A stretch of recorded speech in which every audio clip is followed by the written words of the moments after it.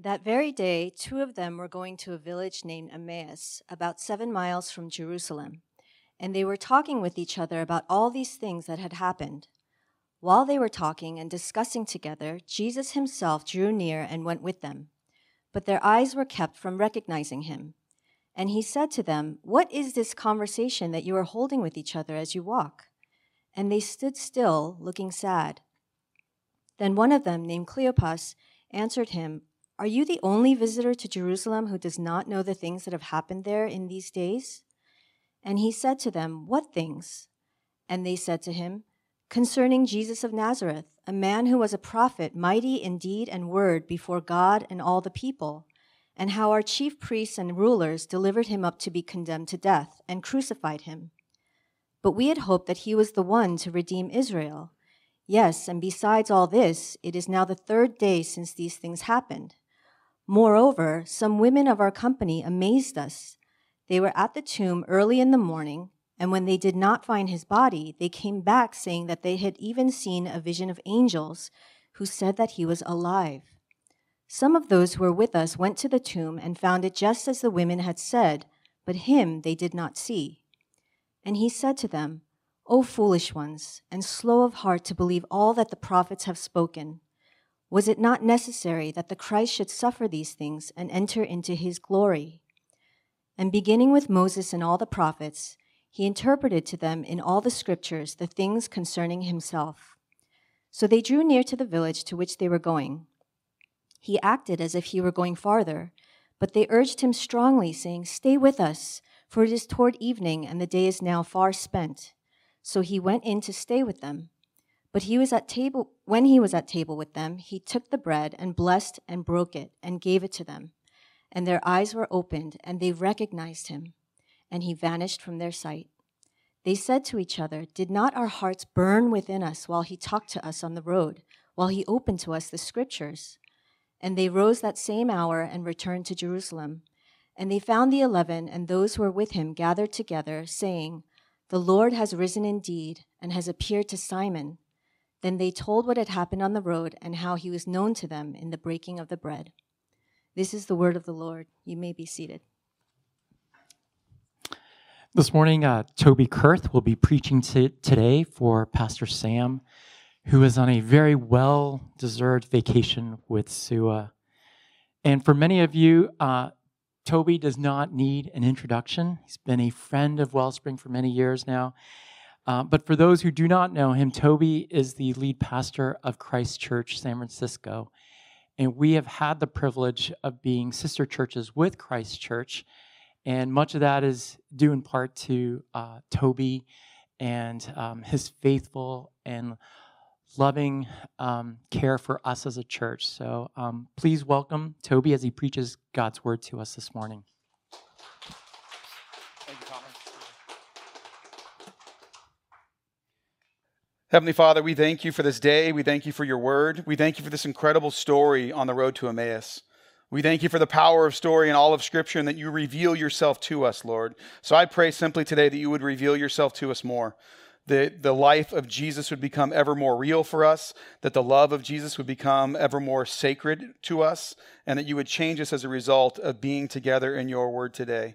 Help me to clearly and faithfully proclaim it, and help us all to be challenged, encouraged, and pointed more and more to Jesus as a result. We pray this in Jesus' name, amen. Well, we all know there's a power in a good story. And if you think about the basic elements of a good story, you have a hero, you have a crisis, you have some kind of climax of activity, and then you have that resolution in the end.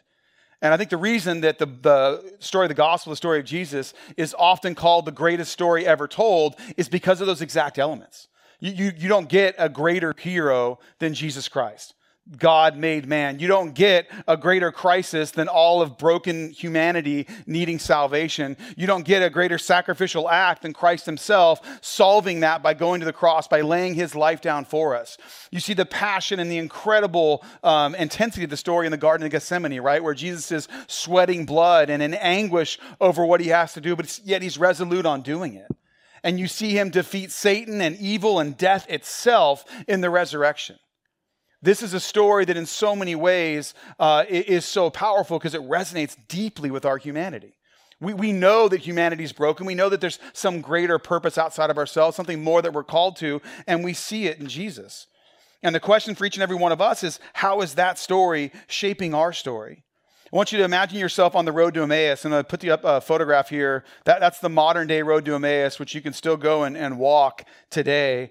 But we see these two disciples and they're walking, and it tells us that they're sad. And it tells us that they're confused because they thought that Jesus was the one, and they're not sure. And you have Jesus himself pursuing them in their sadness, pursuing them in their confusion, and bringing clarity to them, showing the story. Imagine what that must have been like. Imagine if you were on that road, this story told by Jesus, opening up all of Scripture, is going to interrupt the lives of these two disciples forever, isn't it? Changes forever the way they view themselves, changes forever the way they view God, changes forever the way they view Jesus. So much so that when they get to Emmaus and they've been warning Christ, the reason they encourage them likely not to continue on the road is because we know what the ancient Near East is like in that time period, right? You don't travel on a road in darkness, and you certainly don't travel on a road in darkness by yourself. It's dangerous. It's largely the reason they likely encourage Jesus to stay with them. And yet, when Jesus is revealed and the fullness of the story is revealed, not only are their hearts burning within them, not only are they experiencing great joy, but what do? They immediately get back on that road. They take that story that's changed them, that shaped them, and they want to share it with others. First, their community, the original 11 and the rest of the disciples, and then they learn from Jesus they're going to be part of sharing that story for everyone. So the question we're going to walk through today, we're going to look at their road to Emmaus, and like them, we're going to walk through who Jesus is and how it shapes us, and then look at their desire to come back, to take that story and to go and do something with it. We're going to look at what they did, and we're going to ask ourselves a question: what does that story do to us? What are we to do with the story once we believe it, once we understand it, once we get a hold of it? And the main idea I want to really drive home today is that the story of Jesus, his story, defines your story. We find our greatest sense of identity. We find our greatest sense of who we are and what we're called to be. We find what it means to be truly human, redeemed image bearers of God. We find all of that in the story of Jesus himself. So let's first look at here the road there at Jesus' story. I find this fascinating. I was sharing this earlier that what struck me most in preparing for this message is that Jesus himself uses Scripture to teach the disciples about himself. If there was ever anyone that's walked the earth that wouldn't need to use Scripture to point to himself and teach people about himself, it would be Jesus. And yet he uses the Word. He uses the revelation of God to show it. And it drives home how much more important is it for us to use the Word of God ourselves. Do we look at this Word of God as an incredible gift, as something that reveals to us God's character? And what I love about the Bible too is it's God revealing himself in story, isn't it? It's not a series of propositions of truth. It's not a series of doctrinal summaries. What is it? It's an incredible story about how God himself redeems and renews and restores all of humanity. About how God continually intercedes in broken and violent human history to point forward towards love and wholeness and forgiveness in Jesus. God is revealing himself through story, and Jesus himself is using Scripture to reveal himself. What might he have done? What would you do? How would you use all of Scripture on a road? It probably would have been about a 2.5-hour trek, maybe a little bit longer. How would you use the story of Scripture to reveal to everyone who Jesus is? What might he have done? Could have started in Genesis 1 and 2, right? Where this incredible creation story of humanity created to image God, to be like God, to live with God, to live for God. This idea that every human being is an image bearer of God, entitled to dignity and to worth and to honor and to love. But that all comes crashing down in Genesis 3 when humanity decides to rebel against God, when Adam and Eve go their own way. But even in the midst of that great tragedy and crisis, what does God do? He promises that one day a seed of the woman is going to come and crush the head of the serpent and redeem and renew all of mankind. And Jesus would say, and that's the Messiah. That's the one that has come, pointing to himself. And then a little bit farther forward, we know the story. You might have gone to Abraham, where God told Abraham that not only was it just going to be a seed of the woman, but it was going to be one of his descendants, would be the very seed that would not only be used to redeem the Jewish people, but would be used to witness to all the nations. That every tribe, tongue, and nation would come to know God's plan of redemption and salvation through Jesus Christ himself. And then we see a little bit farther forward, you have all these beautiful Psalms written by and about David, but also David writing these Psalms about a greater king that would come. David would have known his own failures. David would have known his own weakness. And so David himself rejoiced that one day there would come this forever king that would be perfect and just and loving and everything he knew himself not to be.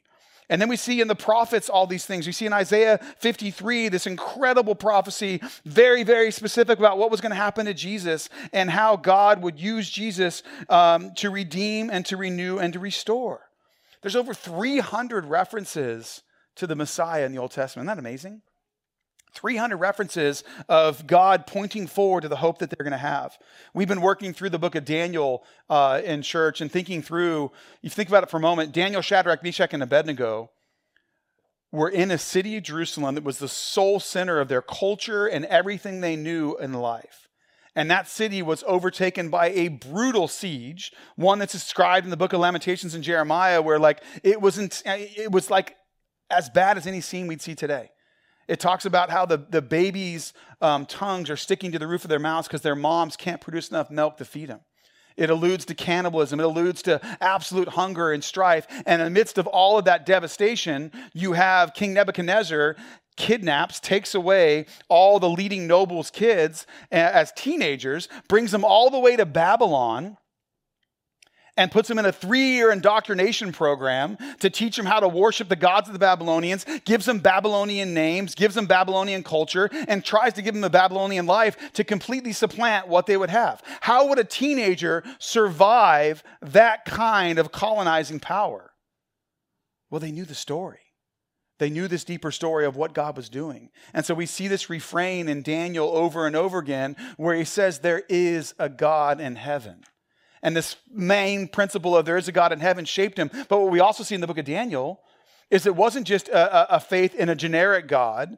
It was a faith in a very particular work that God was going to do. So in Daniel chapter 2, there's this, again, a messianic prophecy of the kingdom of God extending to the very ends of the earth. And in Daniel chapter 7, we're given this incredible vision of the Ancient of Days, the Son of Man, of the Messiah coming to redeem and to renew and to restore. And imagine what it would have been like to be hearing these words from Jesus himself, and that moment when Jesus reveals that he is the Messiah, that he is the forever prophet, the forever king, that he is the forever priest that is always interceding before us, as Thomas prayed earlier from the book of Hebrews, right? That's who he is.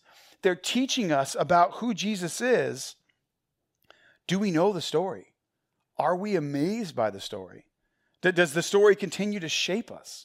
2 Timothy tells us that all scripture is inspired by God and useful to teach us what is true and to make us realize what's wrong in our lives. It corrects us when we are wrong, and it teaches us what to do that is right. But the primary way it does that is by showing us who Jesus is, where we see simultaneously that, yeah, we're broken, we're fallen, we're in trouble, but we see in Jesus that we are also forgiven, loved, saved, secure. We're made dearly loved sons and daughters. We're adopted into God's family. Diane Chen has an excellent commentary on the Gospel of Luke, and she writes this: the story of two disciples' encounter with Jesus on the road to Emmaus moves from obtuseness to recognition, confusion to clarity, despondency to joy. These guys were walking away from Jerusalem, not sure which end was up, not sure what was going to happen, not sure who Jesus even was anymore. And they were unclear, they were confused, and they were despondent. And their encounter with Jesus gives them recognition of the one true Messiah, gives them clarity about who he is and who they are, and it gives them incredible joy. Jesus pursued them on the road to teach them about who he is, and Jesus does the exact same thing with every single person in this room. And if you're still in the midst of that journey, Jesus is pursuing you and he's showing you who he is. And we need the same journey that these guys had. Because as we get this bigger vision of who Jesus is, we see that he is Lord, he is creator, he is an absolute authority over everything. No greater power has ever existed on earth than Jesus Christ himself. Everything that was created through him. Everything is sustained in him. We see all these incredible teachings throughout the entirety of Scripture, don't we? And yet we know that it's not just raw power. It's power directed at you to love you and to serve you. And in the Gospel of Luke, this is Luke 24, obviously, but if we see these encounters that Jesus has all throughout the Gospel of Luke, and they teach us not just about his incredible power, but they teach us about how he uses his power. Always to love and to serve, and to love and to serve the least to the greatest, the rich and the poor, the outcasts and the rulers. Jesus is revealing himself to serve all of them. One of the most powerful encounters in the Gospel of Luke is when Jesus encounters a leper. And this leper, if you think about this for a while, leprosy in that day and age, this person was told to have an advanced case of leprosy.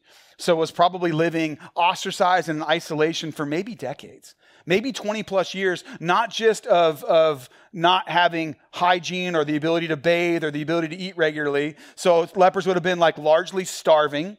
They would have been completely excluded from all of society. They would have had no human touch and limited human contact.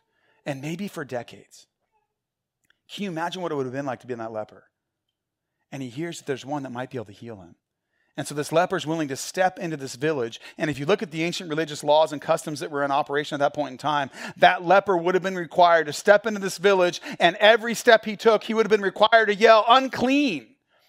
So if someone wasn't horrified by his look, they would have heard his voice, and he would have heard shrieks, children running, a horrible scene. The priests during that day oftentimes carried rocks in their pocket in case they encountered anyone unclean, so they could throw the rocks and drive that person out of the village.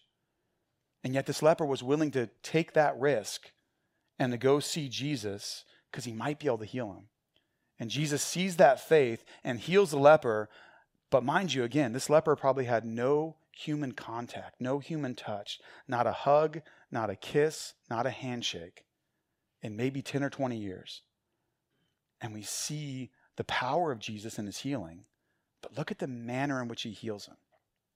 What does he do? He reaches out and he touches him. And instead of the uncleanness of the leper transferring to Jesus, instead of like the ostracization of the leper transferring to Jesus, the incredible power and holiness of Jesus makes that man clean, but also restores him to community, restores him to humanity. Jesus is bringing that man from absolute devastation into absolute restoration. Imagine too, we see not just that end of the spectrum of the ostracized leper, but Zacchaeus.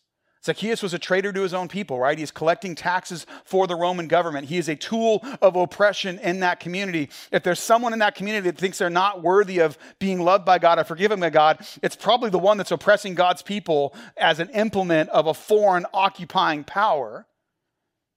And yet Jesus doesn't just tell Zacchaeus that he's forgiven. What does he do? He goes and he dines with him. And you guys know this. Table fellowship was an intimate thing. Who you invited around your table said everything about your identity. Whose table you sat around said everything about your identity and theirs. And yet Jesus doesn't just forgive Zacchaeus. He restores him. And he befriends him. And he loves him. And he cares for him. In every one of these encounters, we learn so much, not just about what God's power is, but we see who Jesus is and how he encounters and treats other people. And it reveals him to our hearts as we read these stories, as we see who he is, and we know that we are never out of reach of God's love and grace, that God never looks at us and sees us as people that he is regretting having to love. He looks at you as a son or a daughter that he's delighted to love. It's a wonderful reflection on this in Dallas Willard's book, The Divine Conspiracy. And he says this: we must understand that God does not love us without liking us, like it's through gritted teeth, as Christian love, in quotes, is sometimes thought to do. Rather, out of eternal freshness of his perpetually self-renewed being, the Heavenly Father cherishes the earth and each human being upon it. The fondness, the endearment, the unstingingly affectionate regard of God toward all his creatures is the natural outflow of who he is at his core. God is love. Willard goes on to say that sometimes we can think that it's difficult for God to love us in our brokenness, that it's difficult for us to experience God's love, but we'd be better off thinking of it as it's impossible for God not to love you because God is love. And he's adopted you through Christ into his family, and so he can't help but love you. Now, this is where I think in Western culture, in America in particular, sometimes we settle for just the intellectual part of our faith. And doctrine's important, but what's doctrine supposed to do? It's supposed to drive you to a deeper experience of God's love so that he can transform you and then work through you to love and to transform others. So we could probably get together and most people in this room could give some kind of definition about God's love and God's power. Could give some kind of definition about how you believe, at least intellectually, that God's love for you is unconditional. But are you experiencing God's love for you as unconditional? There's this paradigm the church has used in history called the head, the heart, and the hands. And so if we think about this, that does begin in the life of the mind, right? It begins in the head. What does God's unconditional love and power mean to me? But it can't stay in the head. It's got to drop to the heart, where I begin to believe at a deeper level that God actually really loves me, and I begin to trust in his love and in his care for me. And then it goes to the hands. It goes to the life. It goes to how I'm living. I'm living as one that's deeply, unconditionally, thoroughly loved. That God cannot love me less because he loves me infinitely. That God loves me now and for all eternity. And so I'm confident in his presence. My fear for us, though, so often in our current cultural moment, especially as we see all this stuff going on with deconstruction and whatever else it's supposed to be cool these days, is that our lens, my lens, for looking at God is often circumstantial. It's often whether or not I believe God is good is a direct result of the circumstances that are surrounding me. And this is where I think the international church is so essential to us. I had the opportunity to lead Christ Church, a team from us, to Mashenica, which is the village we partner with you guys in supporting, this last June. And I was reflecting, I've been going there for about 11 years now. It's my 9th time in the community and learn so much every time I'm there, sitting at the feet of these volunteers. And when we say volunteers, if Hands at Work is new to you, even if it's old to you, volunteers is like an inadequate word. Care workers doesn't quite communicate to it. These are mostly older, many of them widows themselves or older women who are slightly above the starvation line because of the love of Jesus, laying down their life to serve their orphan and widowed neighbors who are below the starvation line. This is people that have an absolute scarcity serving like they have an abundance. And so often in our country, we have an abundance and we have a scarcity mindset and don't serve. So I'm there and being challenged, but the love of Jesus gets bigger for me while I'm there. I would say the governing paradigm in rural Malawi is there's a faith that God will be with them in the midst of their struggles. And I think too often in my own life and too often in our country, it's this. I'll have faith in God if he keeps me from struggle. And so when struggle comes, when things happen in our life, when circumstances don't turn out the way we think they're going to turn out, tragedy might come, or you might lose a job that you dearly wanted, or not be able to get a job, or not be able to get a spouse, whatever it is, right? There's all kinds of real challenges. And God loves you and knows the number of hairs on your head. He cares about those challenges, but he cares about them in a context of being willing to be with you in the midst of them. The Apostle Paul in 2 Corinthians talks about comfort. And I think oftentimes, again, comfort we think of as the absence of struggle. The Apostle Paul defines it as God's presence with you in the midst of struggle. Do we know these stories deeply enough to own them? I'll give you one more story about how I got schooled by an 11-year-old boy in rural Malawi and how it revealed to me why this partnership in Malawi was so essential for my own ability to love and serve Jesus and my own ability to love and serve the city of San Francisco and the wider Bay Area. It's what George Sneeman, the founder of Hands at Work, always says, we need the widows and orphans more than they need us to give us a broader perspective on life. And we see that play out in the scriptures as well. But I'm sitting there and with these two young boys. I think they were like 10, one of them, I think the other one was 7.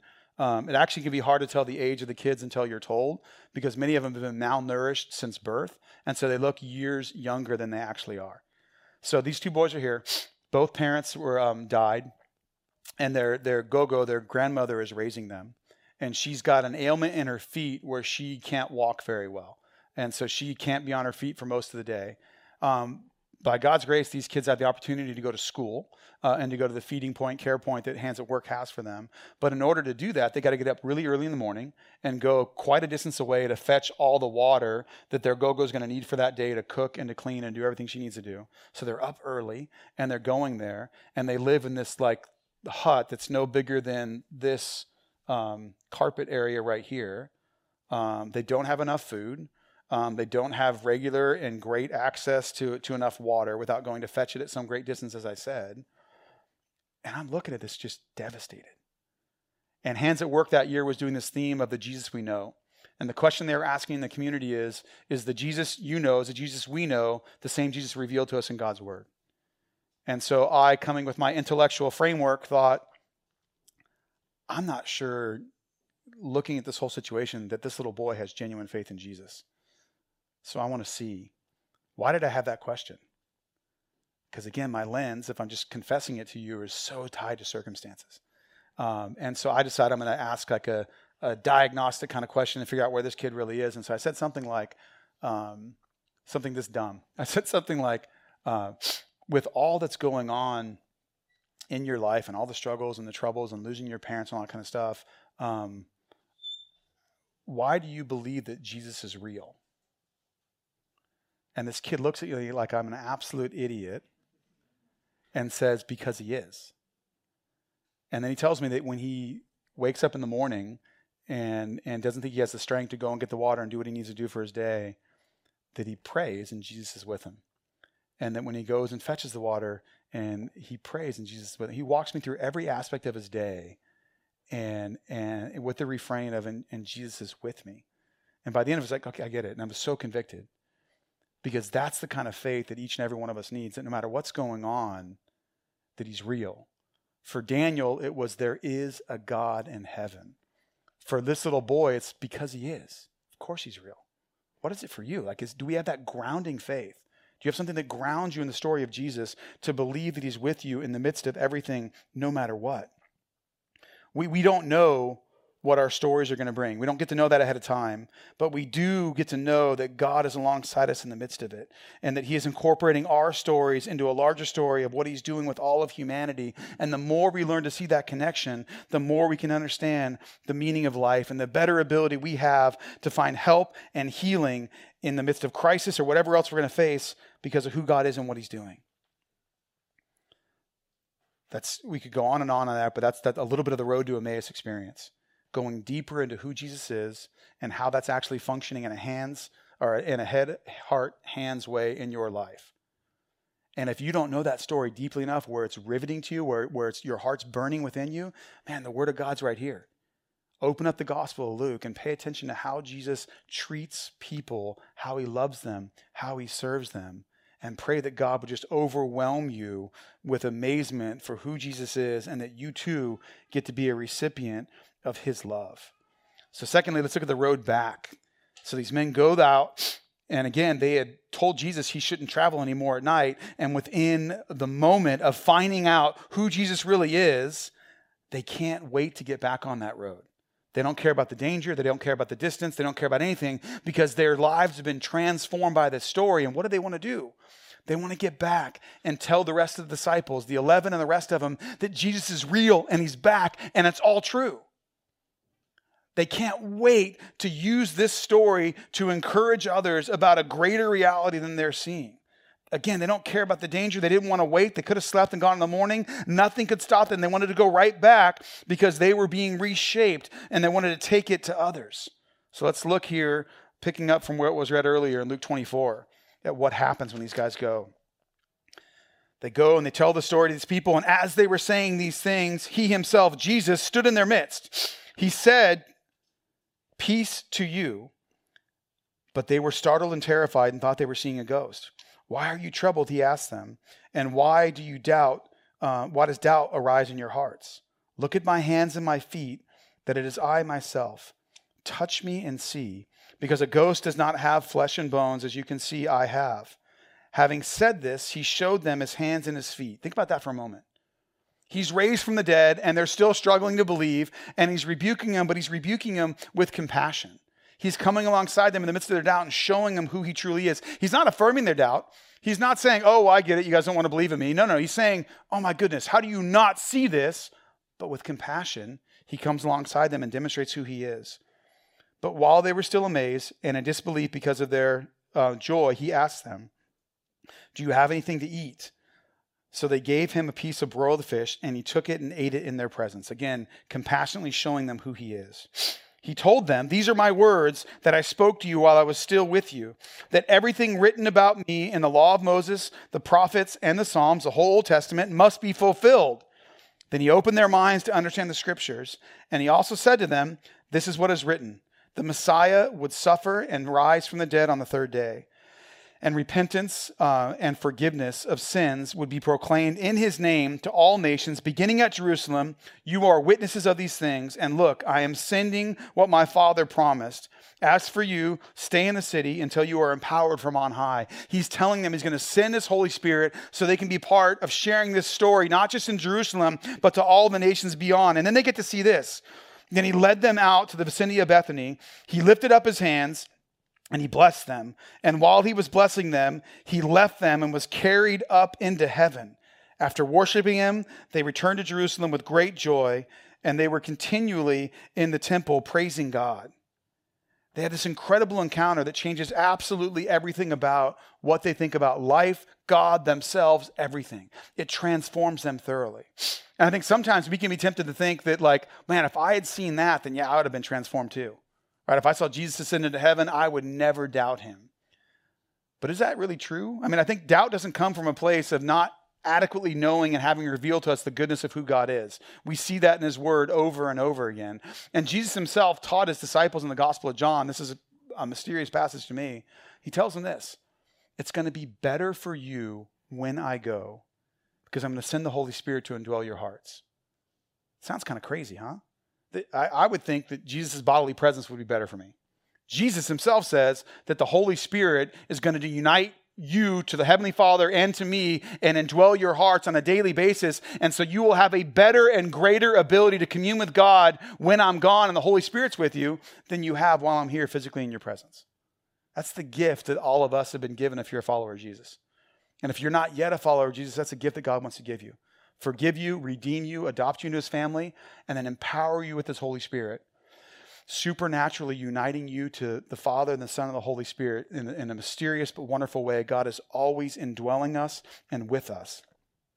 We need to let that story shape our story. We need to let who Jesus is and what he's done, we need to make that so central to our lives that we can make sense of everything else. Because often what we make most important can really in the long term be trivial, and what we make trivial can often be the most important thing. How do we know? If we're finding significance in our stories in a larger story, in the context of what God's doing in the entirety of the world. God loves you and he's gifted you the way he's gifted you. And he's giving you the ability to get the job or to go after the goal that you're going after, right? That God takes joy when you use your gifts to glorify him and you do things with excellence. But when you see your story written into the larger story, you can see that this particular job that you have right now, or maybe that you want, can that be the most important driving thing in your life if you see the larger story? It's not unimportant, but written into this larger story, it puts it in its context. The larger story of what God's doing with all humanity continually challenges us and reveals to us who God is and who we are and how we're supposed to live. So how is Scripture shaping you? How is Scripture shaping me? I think for unfortunate reasons, we've disconnected the idea of actually following Jesus from faith. Faith has become, I make professions and I believe these things, but what we need to realize more and more is the time we spent with Jesus really should be looked like more as like an apprenticeship. What would it look like to sit at the feet of Jesus and to learn over time what it looks like to really love and to serve him? And to know that, no, I'm not just supposed to be doing this intellectual thing. I'm supposed to be learning to love like he loves, to forgive like he forgives. And so the reason we go to the Word and immerse ourselves in God's Word and read these stories is so they can shape us into understanding not only who Jesus was, but how he wants us to be. They shape us and they change us over time. And then that gives us the ability to respond to all the crap that comes with life in a way that we can make sense of it. Chuck Swindoll, a famous Texas preacher, had an old saying where he said that he believes that in his experience, life is 10% what happens to you and 90% how you respond. And if you respond knowing that you have the unconditional love of God, that he loves you fully as you fully are, if you see that, then that will begin to transform you and help you understand more thoroughly how you ought to live. We all need to have that road to Emmaus experience. And then having got that story, we need to have that road back experience. It emerges us, puts us back in life and teaches us how to live. One of my favorite discoveries in recent years has been the Africa Bible Commentary. It was a project spearheaded by John Stott, but it's a gathering of all these scholars from sub-Saharan Africa. And there's great insights into the scriptures that a lot of these people have, because sub-Saharan Africa is much more closely identified culturally with the world of the Bible than ours is. And especially the ability to get into suffering and all these different things. So if you're looking for another commentary, it's a whole Bible commentary called the Africa Bible Commentary, and I can't commend it enough. But here's a quote on this passage from Isiaka Koulibaly, who's from Côte d'Ivoire. He says this: Luke's story of Jesus has often been described as one of the most beautiful ever told. It is a story that advances our knowledge about who Jesus is one small step at a time. In the Old Testament and the Gospels, God's interaction with people is not conveyed by means of abstract or philosophical concepts, but through stories. The Bible is a collection of stories about individuals, families, communities, nations, and events, all of which unite to tell the overarching story of God's redemption of humanity. While Luke's story advances in small steps, it leaves behind deep footprints regarding what it means to be children of God and truly human. It is ultimately a story of joy, the story of the good news. My prayer for all of us today is that those deep footprints of the story of who Jesus is would shape the way that we look at God, ourselves, and what God's calling us to do in our lives. Amen? Let's pray. Heavenly Father, we thank you for the Gospel of Luke. We thank you for revealing yourself to us in your word, and we thank you that through the Holy Spirit you make your word alive. Help us to trust you, help us to love you, help us to serve you with all that we are. In Jesus' name we pray. Amen.